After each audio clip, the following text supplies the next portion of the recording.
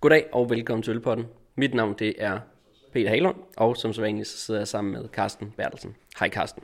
Hej Peter. Nå Carsten, hvordan står det til? Det står fint til. Det er efterår, havde jeg nær sagt. Meget efterår. Og så er det jo, at vi skal snart smage det gode, stærke juleøl, sæsonøllet. Men det er jo ikke det, vi skal i dag, kære Peter. Vi skal jo smage noget meget specielt øl. Vi er blevet inviteret af nogle herlige ølnørder, og de insisterer på, at vi skal smage noget forskelligt. Og det glæder vi os til. Ja, fordi historien er ligesom, vi sidder i Vandløse lige nu hos Jeppe. Udover Jeppe, så er der også 3 andre skønne mænd, Bo, Ulrik og Jens. Jeg kender dem fra hypede, som jo er en legendarisk bar i København, og hvis man har været der, så har man med garanti også set nogle af dem, fordi de er der. De er nogle af de mest faste stamkunder. Tror jeg godt, du kan spørge Rasmus, som har hypede, om, at de har været der en del gange og drukket en masse sjælden øl. Og jeg tror også, det er nogle af de folk, hvis ikke dem, som jeg er mest jaloux på nogle gange på Untapped, når jeg ser, hvad de tjekker ind. Fordi det er altså noget, det er noget sjældent stads. Og det er også lidt i den forbindelse, vi er, fordi at vi sidder på Mikkel & Friends en dag, og der kommer Jeppe over og siger, skal vi ikke lave et afsnit, som er sådan lidt et reality-check på de sjældne øl. De her sjældne ting, som drengene sidder og drikker, er de i virkeligheden så gode, som man synes, som de synes, eller handler det ligesom om, at de her øl er sjældne, at de er produceret i 300 flasker, i stedet for andre, der er produceret i 50.000. Og derfor så har de ligesom inviteret os her til Vandløse.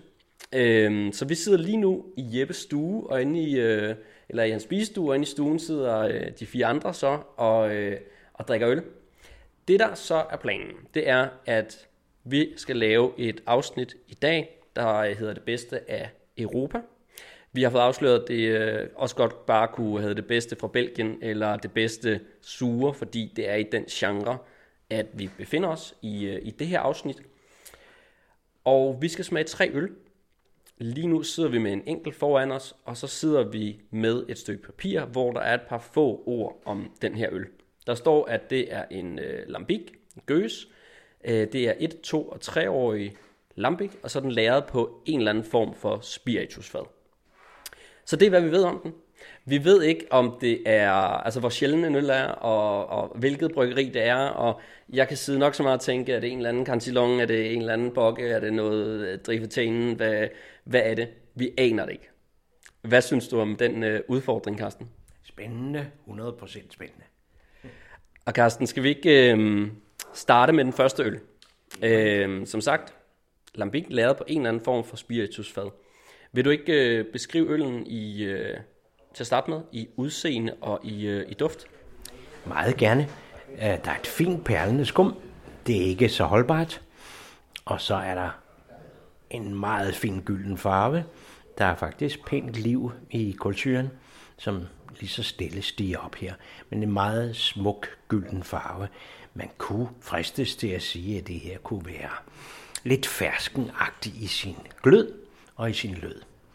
Så vi er på EBC på en 20 stykker European Brewers Convention, og den går jo, som I sikkert ved, fra 1 op til 80 EBC. 80, det er det meget, meget sorte.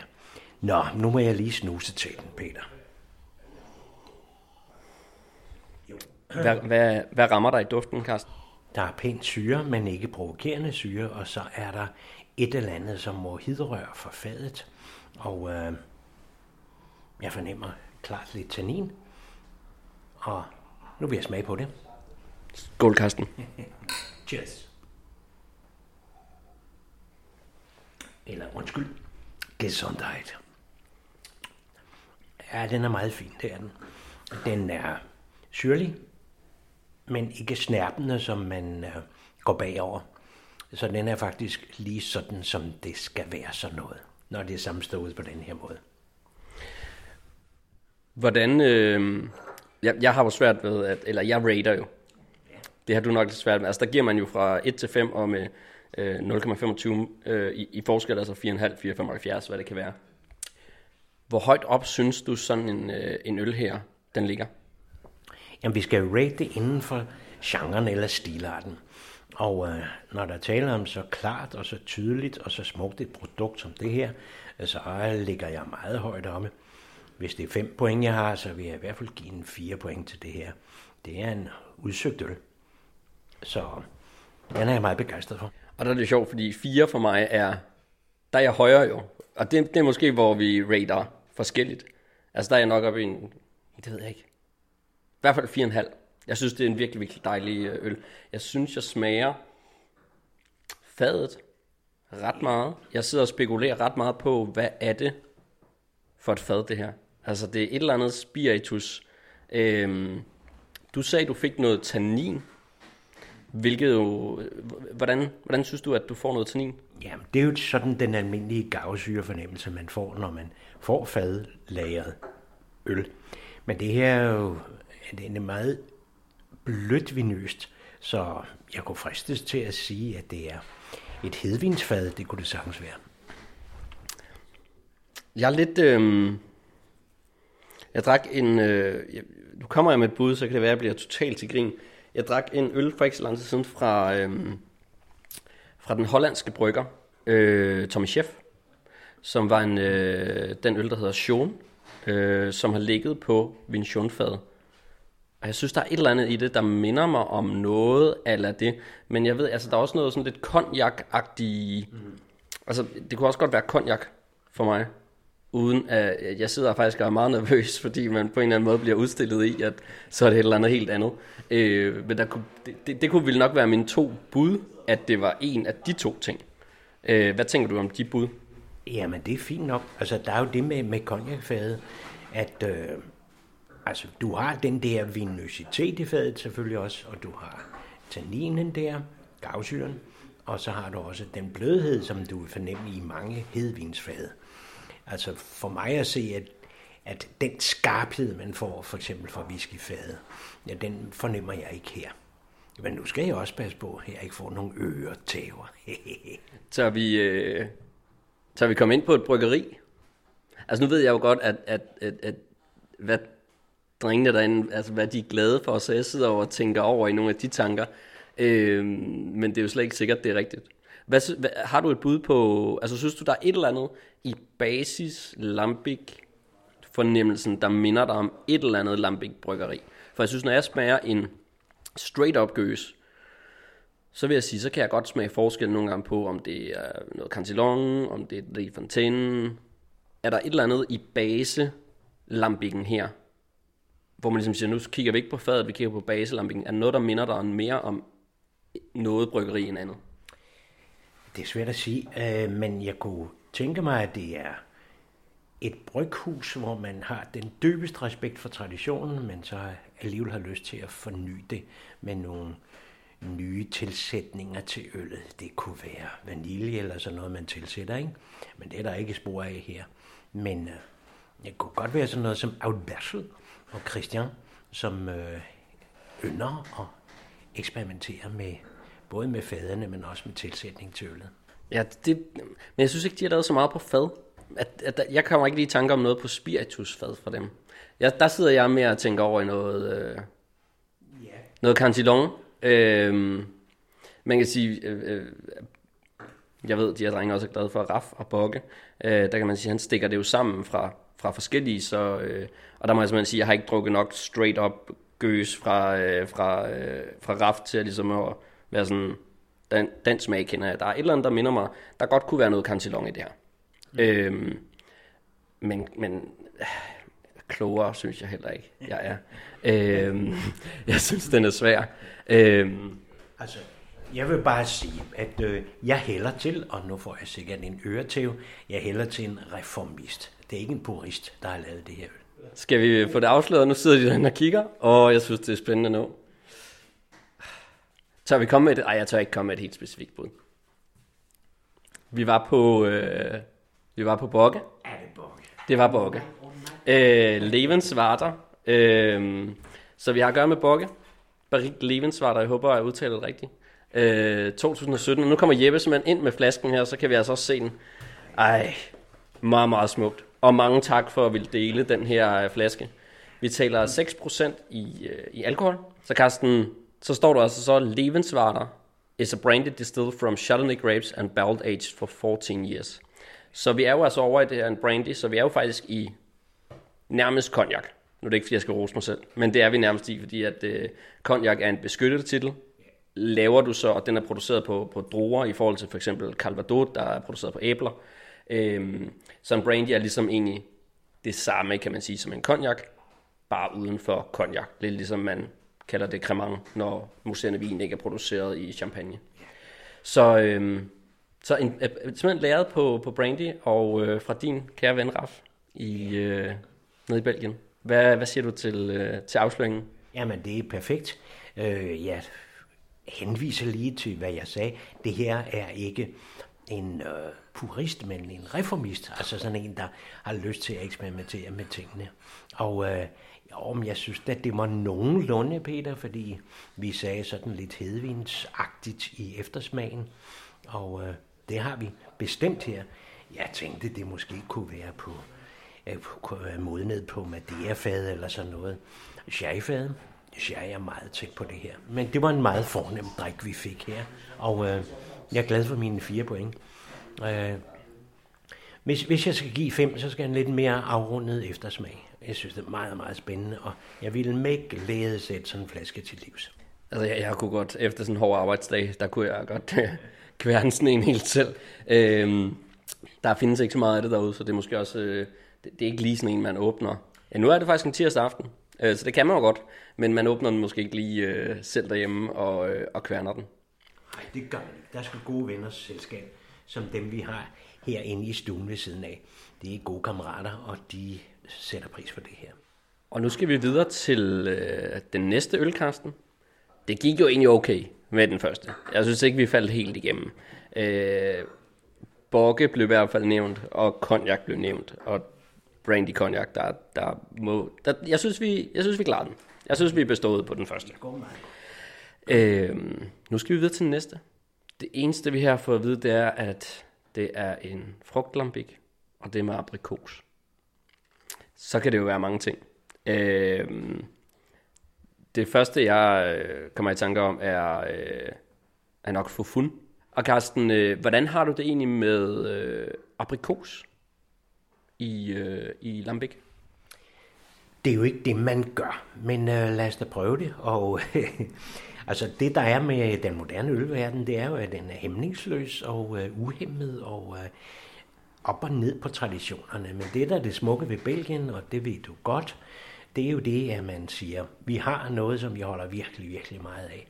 Men lad os lige spidse det til med noget, som vi sætter pris på. Unge mennesker for eksempel, ikke?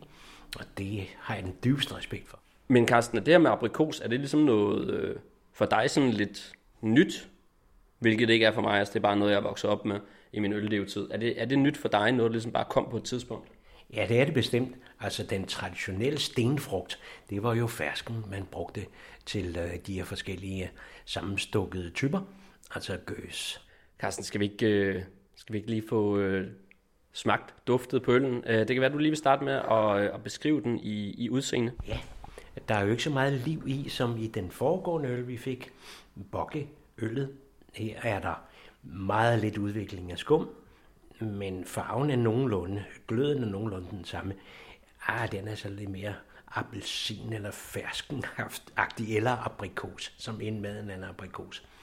Der er ikke så meget liv, og der er heller ikke så meget kulsyre, der lever inde i øllet, men det står smukt i glasset. En lille antydning af CO2 er der dog. Og den er ikke så levende i aromaen, som den øl, vi fik før, men nu glæder jeg mig til at smage den. Skål. Gesundheit. Skål.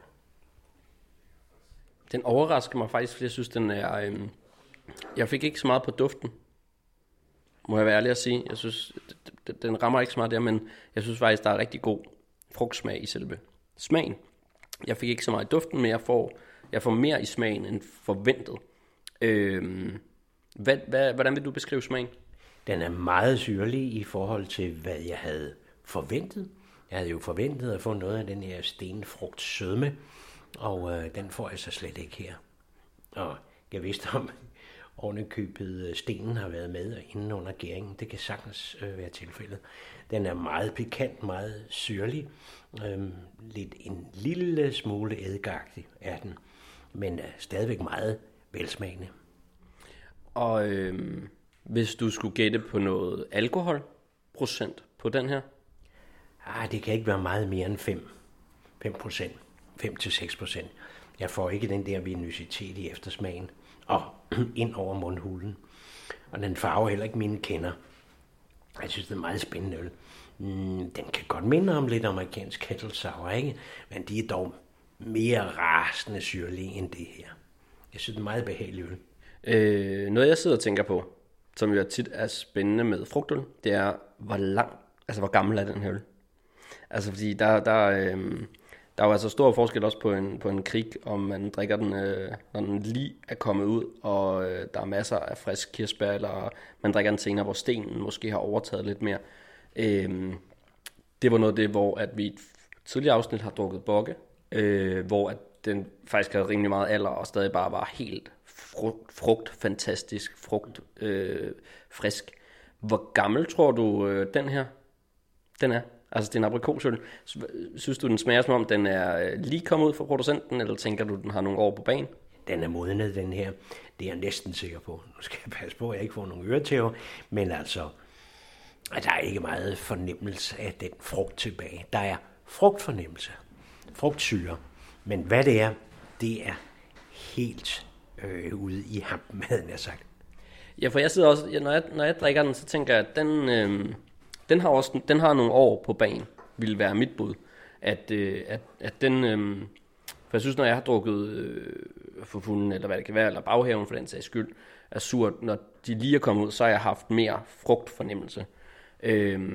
Og personligt kan jeg egentlig godt lide, når de frugtøl er rimelig friske, fordi jeg kan godt lide den helt friske smag. Så min bud vil også være, at vi her at gøre med en aprikosøl, som har nogle år på banen. Nu er det 2022, så jamen det ved jeg ikke. Måske fra 17-18 stykker. Men jeg synes... 3-4 år. Ja. Så det vil være vores bud. Nu må vi jo vende om lidt. Så i hvert fald et bud på, at den har lidt alder på sådan her. Er der nogen sådan bryggerier, der altså, du tænker mere på en andet? Nej. Her er jeg faktisk meget på herrens mark, fordi jeg har aldrig smagt sådan en, som minder om det her. Og nu er vi jo også, fordi at vi skal tale om det her, altså hypede øl. Jeg synes nu vil jeg spørge dig, synes du den her fortjener, nu ved vi ikke hvad det er, men hvis det er også en bokke, hvis det er et eller andet, hvor man tænker, okay, den er hyped, den er en sjælden øl, man gerne vil smage. Synes du den her øl fortjener det, eller er der andet øl, noget nemt tilgængeligt, du synes egentlig er på samme niveau? Altså, denne her er sværere drikbar, end den anden, vi fik. Altså, denne dejlige øl for bokker. Og undskyld min forudindtagelse. Men det, der er med den øl, vi fik før, det er den der virkelig, virkelig kompleksitet, der er i øllet. Her er der enstrenget smag af syre. Jeg er faktisk enig med dig. Jeg er spændt på, om det her så også er en bokke, eller hvad det er. Jeg synes, den første, jeg havde højere kvalitet end den her. Det må jeg indrømme. Hvilket bryggeri det er, pas. Ingen idé. Det kan være Kanseloven, det kan være Bokke, det kan være Drivfontænen, men jeg synes også, at jeg har fået forholdsvis nemt tilgængelig aprikosøl, der er lige så godt som det her. Det synes jeg ikke med den første. Altså der synes jeg, at der ramte vi noget, der var virkelig, virkelig godt. Og Carsten, den her aprikosøl, vi sidder og drikker, hvad vil du egentlig give den af rating? Ja, hvis jeg nu gav Bokke 4, ikke? Og det gjorde jeg. Og jo. Husk, du må gerne give halve eller kvarte. Og jeg kan godt se her bagefter, at jeg skulle måske have ligget højere. Men skidt nu med det. Altså den her aprikosøl var jo netop ensidig. Så meget mere end 2,5 kan jeg altså ikke komme op på, sorry. Okay, jeg tror du er mere hård i dine ratings. Der vil jeg nok ligge på 4 i virkeligheden. Hvor jeg så ligger på 4,5 eller 4,75 på bokken. Det er svært. Det er spændende, hvad det her er. Jamen lad os få det afsløret. Skal vi have det afsløret? Ja, det skal vi. Nu vender vi papiret. så vores bud er, at den... Hvor gammel skal vi sige, den er? Jeg siger 2018. Ja, jeg sagde 3-4 år, så det passer vel meget godt. Carsten, vi er til grin. Den er fra 2021. Og det er Bofkont, som jo er en brygger fra Belgien. Jeg tror egentlig faktisk, han stikker det sammen, ligesom som Raf gør. Jeg smagte første gang Bofkonts øl på Mikkel Beer Celebration, hvor han ligesom var med Raf. Så jeg tror på en eller anden måde, han har været sådan Rafses under hans vinger på en eller anden måde. Sam eller Sam, jeg ved ikke, hvordan man udtaler hans navn. Spændende. Det er jo på en eller anden måde er det jo sjovt, for jeg tror uden at fornærme Bofkont, så på et eller andet sekundære værdimarked, hvad går øl for i trades og så vil en Bogge gå noget højere end en Bofkont. Det kan være, at jeg bliver rettet af nogle af drengene, men der kommer en tommelfinger. Så det er jo interessant, at den øl, vi i første omgang sagde, her har vi noget, det er et helt andet niveau, det her. Det var så en Bogge. I hype-termer, der er Bofkont et skridt ned ad bakken, og der var vi så også på, at det her var måske ikke noget, hvor vi synes det var bedre end noget mere tilgængeligt. Noget mere tilgængeligt aprikosøl. Nej, altså, der er jo det med det øl, at det er sværere at drikke lidt end bokkeøllet. Og det er enstrenget, som jeg tror, jeg sagde. Og den enstrengethed, den er jo mostly for nerds. Fordi når jeg ser det her kettle sour, vi kan godt gå lidt over i den grøft der, i den grad. Ikke fordi det her er et produkt, som er spændende, virkelig, virkelig spændende, men vi mangler kompleksiteten. Det er jo sjovt. Det er sjovt, at det første, det mest hypede, det er det, vi har bedst kunne lide indtil nu. Hvad siger du egentlig til, at det er en øl fra 2021? Overraskede dig? Vi gættede på, at den havde mere alder på sig i forhold til mængden af, hvad kan man sige, frisk frugt. Ja, så vil jeg nok sige, at så mangler vi den friskhed, også i frugtaromaen og i frugt, i det hele taget eftersmagen, ikke? Der er igen eddikeagtig i sin eftersmag, og det er ikke lige det, vi går efter. Ja, for der var det jo også det Bogge, vi tidligere, ikke i det her afsnit, men tidligere drukket med frugt, der var det jo noget, der var 4-5 år gammelt, og som havde, synes jeg, mere frugtfriskhed end det her. Interessant. Jeg synes, vi klarer det okay indtil nu. Så nu skal vi have den sidste øl i det bedste fra Europa. Carsten, nu skal vi videre til den tredje og sidste i det her program. Vi kan også love, der kommer et mere med et andet tema. Men den sidste i det her program, hvor vi altså er i det europæiske, og vi er i det sure, og vi er i det belgiske. Og det vi skal drikke nu, det eneste vi ved, det er, at det er en framboise. Altså at det er en øl med hindbær. Nu talte vi lidt om ved sidste øl, det her med, at aprikos er lidt nyere. Framboise, der er vi vel så tilbage i den gamle skole, den mere klassiske, undskyld, men der hvor du også kommer fra.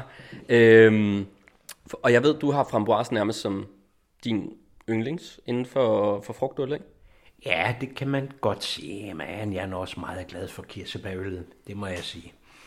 Men nu har jeg jo altså snytskære, Peter, så nu har jeg lige været henne og sætte den til næsen. Men den her er jo fuldstændig vidunderlig i sin næse. Det er den. Her er der frugt. Det var det, jeg manglede med aprikosen. Jeg kunne ikke fornemme, hvad det var for noget. Og for mig kunne den foregående øl lige så godt have været baseret på æble. Og Carsten, jeg vil sige, normalt er de sådan lidt, at de to, vi nu taler om, Krieg og framboise, der er Krieg min klare favorit. Jeg synes nogle gange, at framboise godt for mig kan blive en lille smule sådan kunstig og for aggressiv i syren. Den her synes jeg dufter virkelig, virkelig godt. Vil du ikke starte med at beskrive udseendet på den her øl, den her framboise, vi har i glasset? Jo, meget gerne. Her er igen noget levende skum, og det er meget perlende, og det står længe i glasset og er holdbart. Og nu slynger jeg det lidt rundt i disse dejlige glas, vi har fået lov til at låne her. Og der kan jeg se, at kulsyren er udtalt, og den bobler lige så stille op fra glasbunden her. Så det er en dejlig levende øl. Og Aromaen er meget udtalt. Det her er hindbær. Altså frugtfornemmelsen er fantastisk. Så nu glæder jeg mig til at smage den. Peter? Gesundheit. Gesundheit. Hvad siger du til smagen, Carsten? Det er en meget, meget fornem øl, det må jeg sige. Jeg er vildt imponeret. Den er rund, blød, stikkende, snærpende på den helt korrekte måde, som den skal være, når der taler om sådan en frugtlambik her. Afrundet i sin smag og en dybde i eftersmagen. Så jeg er meget højt op at svæve her. Så det her, det er lige før du er oppe på noget af det bedste framboise, du har drukket. Er det deroppe, ja? Jeg har haft den store glæde at smage fantastisk framboise, men det her er en udsøgt fornøjelse at drikke det her øl. Det er underligt på alle parametre. Altså, nu smager jeg lige på den en gang til.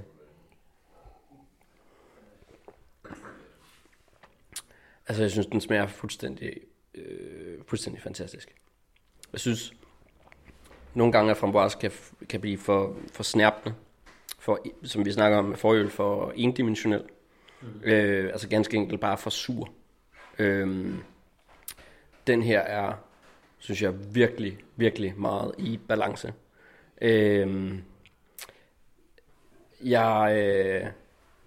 Jeg normalt faktisk, så synes jeg også, selv sådan noget som Cantillons framboise, synes jeg faktisk nogle gange bliver for snærpende, for sur.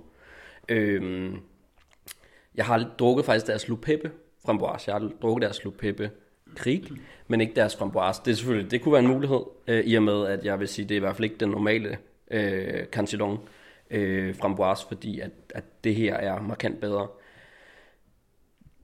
Altså sidste gang, jeg synes noget framboise var virkelig, virkelig godt. Det var faktisk sammen med nogle af de herrer her. Vi var på bar, ikke bare en bar, men restauranten bar, som ligger i de gamle Noma-lokaler, og der var vi ude for at drikke noget bokke. Og der drak vi også noget bokke, så vidt jeg husker, som var framboise, som også var vanvittigt godt. Jeg synes det her, for mig lever det her helt op til hype, eller hvad vi vil kalde det. Nu håber jeg ikke, at drengene har lavet sådan en surprise, og værsgo, her er den billigste belgiske. Det kunne være sjovt, altså så må man jo bare erkende, at nogle gange kan det billige være det bedste. Jeg tror det ikke. Altså jeg synes det her, det er meget, meget høj kvalitet. Hvad vil du gætte på af alkoholprocent? Vi ligger på en 5-6%, ikke? Den er ikke udtalt i kinderne, altså på den måde, det spirituøse er ikke det, der er gældende her. Det, der er så fantastisk ved det her øl, det er kompleksiteten igen, som vi fik med den allerførste, vi prøvede. Den, der blev stukket sammen med de 3 årgange der. Det, der er lige præcis i øjet med det her, fordi der er mange, der misforstår, og det må jeg meget undskylde. Det må ikke have den aciditet eller den eddikefornemmelse. Det skal det også have, men det skal også have en dyb kompleksitet i eftersmagen. Og det har den her. Så det er for mig et meget fornemt produkt. Hvor gammel? Tror du, nu gættede vi lidt forkert, ikke?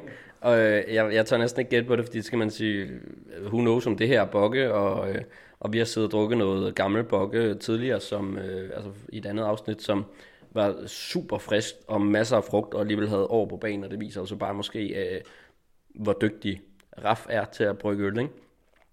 Så det er jo selvfølgelig svært nu faktisk, fordi vi har gættet lidt forkert. Men har du en idé om, hvor gammelt? Man kan sige også, hvis jeg vil gætte på, at som udgangspunkt smager det her friskt, altså er det også en forholdsvis frisk øl. Jeg synes, der er meget lækker frugtsmag i. Men hvis det er en rigtig god producent, så har vi jo også set tidligere, at så kan det også godt have noget alder. Og man kan sige, at det har også noget kompleksitet. Det er jo ikke udelukkende. Jeg ved ikke, hvis det var en ung øl det her, ville den så have haft mere bare ren frugt og mindre kompleksitet? Jamen, det kommer an på, hvad der er sket under gæringen, ikke? Altså, det, der er så mirakuløst ved det her øl, det er, at den er så vedholdende i næsen.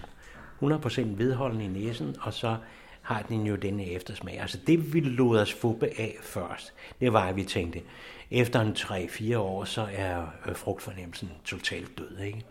Men nu skal vi jo ikke til fejl af, at der er nogle stikkerejen, så nogen, der stikker øllet sammen, som er vanvittigt dygtige til at sørge for, at den friske frugtsmag er bevaret, også ind i evigheden. Og det er jo det, der er det spændende ved lambic, og det, der er det spændende ved gøs, at det fordærves jo ikke på den måde, som andre øltyper gør, ikke? Som er maltbaseret 100%, ikke? Altså, det der er ved det her øl, det er, at det smager lige så godt efter de her 3 års proces, som det har været igennem. Så kan vi tage 10 år oven i hatten, og så smager den nogenlunde, ligesom da det var helt friskt. Har du nogen bud på, hvad det kunne være for et bryggeri? Det er godt nok et spændende og højt begavet bryggeri, det her. Hvor højt er du på skalaen? Altså hvis vi stadig arbejder med 1-5 og 0,25 i forskel? Jamen, jeg er helt oppe at svæve, så det er i hvert fald en 4,5 til 5%. Og, jamen, altså 4,5 til 5 i point. Ja, det er. Jamen, det kunne godt være min gamle ven Raf, det her. Det kunne det sagtens være. det er højt begavet bryg. Du må se, om det er Bofkont, som vi sad og ikke var helt så glade for sidst, eller hvad det er. Altså, jeg sidder også... mit bud, altså, det er i hvert fald jo ikke den... Altså, nu kan jeg heller ikke lade være med at sidde og tænke sådan lidt taktisk. Nu har vi fået Bokke, nu har vi fået Bofkont. Er det så Cantillon, er det Drifontaine? Altså, er der forskellighed, eller hvad er der? Jeg har aldrig smagt Le Pepe Framboise fra Cantillon, men ud fra, at jeg synes, det har niveauet til det bedste Cantillon, så kunne det være det. I og med, at jeg er ret sikker på, at det ikke er den normale Framboise. Ellers skal jeg til at drikke den noget mere. Så det kunne være en mulighed. Og ellers så vil jeg også sige, at Bokke er også et bud, fordi det Framboise, jeg har fået tidligere, som jeg synes har været på niveau med det her, har været fra Bokke. Ja, altså der er jo det i det, at her der mener jeg ikke taler om en traditionalist, men en reformist, ikke? Inden for stilarten her. Og hvorfor det? Ja, fordi det smager mærkbart anderledes end så meget af det gøs og lambic, jeg har fået fra de gamle producenter. Men nu skal jeg passe på nøretæv igen. For mig er det her reformøl, fordi der er så meget frugtfornemmelse, som der ikke nødvendigvis var hos de gamle producenter. Carsten, skal vi vende? Jeg er spændt. Ja. Vi er på Cantillon, og vi er på Le Pepe Framboise, som jeg faktisk var omkring. Så jeg fik nævnt, den kommer der. Jeg fik nævnt øllen. Det er da glad for, at jeg simpelthen fik nævnt den øl, uden jeg har smagt den før, så derfor kunne jeg jo på ingen måde være sikker. Det var jo også lidt udløbelsesmetoden af, at hvis det skulle være en Cantillon, så skulle det være Le Pepe Framboise, fordi det i hvert fald ikke var den almindelige Framboise. 2018. Så nogle år på banen. Men der vil jeg skal ikke forsvare min egne skud i foden. Men jeg vil jo bare sige, at det her er jo øl, som de laver på dette fantastiske bryghus. Men de har jo også reformeret sig selv, ikke? De vil noget, som skal pege i nogle andre retninger. Ja, for man kan sige, nu har vi ikke fået noget, hvor at der er de steder druer. Der var noget druefad på den første. Men Cantillon leger jo sindssygt meget med druer. Hvilket jo maggot og blåbær og nu kan jeg ikke huske, hvad øllen Camaris egentlig er brygget, men det er jo også nogle anderledes bær. Og dem er der rigtig mange af, og der er jo rigtig mange Cantillon, som er nogle meget begrænsede flaskeantal. Men det her, det smager jo fantastisk. Jeg har en stående derhjemme. Den er en ældre årgang, den her. Jeg tror, det er 14, 15, 16. Den er i hvert fald... Le Pepe 15. Jeg tror, det er en Le Pepe 16. Ja. Og nu skal jeg sige, at den er fra 18, den her, men der står altid et andet årstal foran. Kastet på flaske. Ja, lige præcis. Så den, jeg har lidt yngre, så vidt jeg husker et år, tror jeg. Men den glæder jeg mig også til at drikke. Fremragende øl. Så Carsten, vi har været igennem noget Bokke, vi var meget glade for. Noget Bofkont, vi var mindre glade for, stadig fint, men mindre glade for. Og så har vi fået noget, der var helt op at ringe. ligesom Bokke. Så man kan vel konstatere, at vi er med på hype. Altså, der er ikke noget, der er faldet igennem, vel? At det her, sådan, hvad kan man sige, hypede øl. Overhovedet ikke. Det her har været øl i en ganske særlig klasse. Har du en favorit? Det er selvfølgelig svært nogle gange, og det er jo tre meget forskellige øl. Har du en favorit af dem? Jeg tænker, du er 1'eren eller 3'eren? Ja, det skal jo være 1 eller 3, som er højst på min hitliste, ikke? Jeg hælder måske lidt til 1'eren, som, ja, det var mere kompleks, ikke? Det, der den her vinder på, det er den her helt vidunderlige frugtfornemmelse, som fra første tår af er vedvarende og indtil den sidste tår i flasken. Carsten, vi har været omkring hyped sur øl, og jeg synes, drengene de er bestået i forhold til, at de ikke drikker noget skidstads, der bare burde være billigere. Jeg synes i hvert fald også, jeg føler, at den her er, og det fik jeg jo heldigvis også sagt, inden vi fik den afslået, altså er bedre end den almindelige framboise fra Cantillon. Så der kan man sige, at den koster ikke meget mere hos Cantillon. De få dage, du nok kan købe den hos dem. Men sekundært, altså på det sorte marked, kan man sige, der ligger den jo noget højere end en almindelig flaske framboise Rosé de Gambrinus. Og om den er så meget mere værd, det er den nok ikke, men jeg synes, det er en bedre, og måske også endda markant bedre øl, end den almindelige. Altså der, hvor jeg lod mig få det var jo fordi, jeg sagde, at de traditionelle bryghuse, de laver noget, som ikke har helt den der frugtfornemmelse. Og det får jeg her, ikke? Og så jeg skal da love for, at hvis de fører den linje videre, også med andre tilsætninger, så bliver det rigtig, rigtig spændende at følge også den linje inden for Cantillon. Carsten, jeg tror i dag, vi skal drikke noget med druer, og det skal nok være fra Cantillon eller fra Raf, og så skal vi se, om det kan overbevise dig om, at sådan noget vinhybrid øl også er godt. Carsten, tak for i dag til dig. Tak for i dag til drengene, der har været så søde at lukke os ind og servere noget fantastisk øl for os. Jeg kan love, der kommer et afsnit mere, som vi skal til at optage nu. Og det bliver så sendt ud på et senere tidspunkt. Og der skal vi fortsætte med det her hypeøl. Men vi rykker over Atlanten, og så rykker vi til USA. Og så er det sorte, mørke øl, som passer godt til den mørke årstid, vi skal til. Carsten, tak for i dag. Og skal vi ikke lige skåle den sidste gang i den her fremragende øl? Skål til herrerne derinde. Skål. Skål. Skål.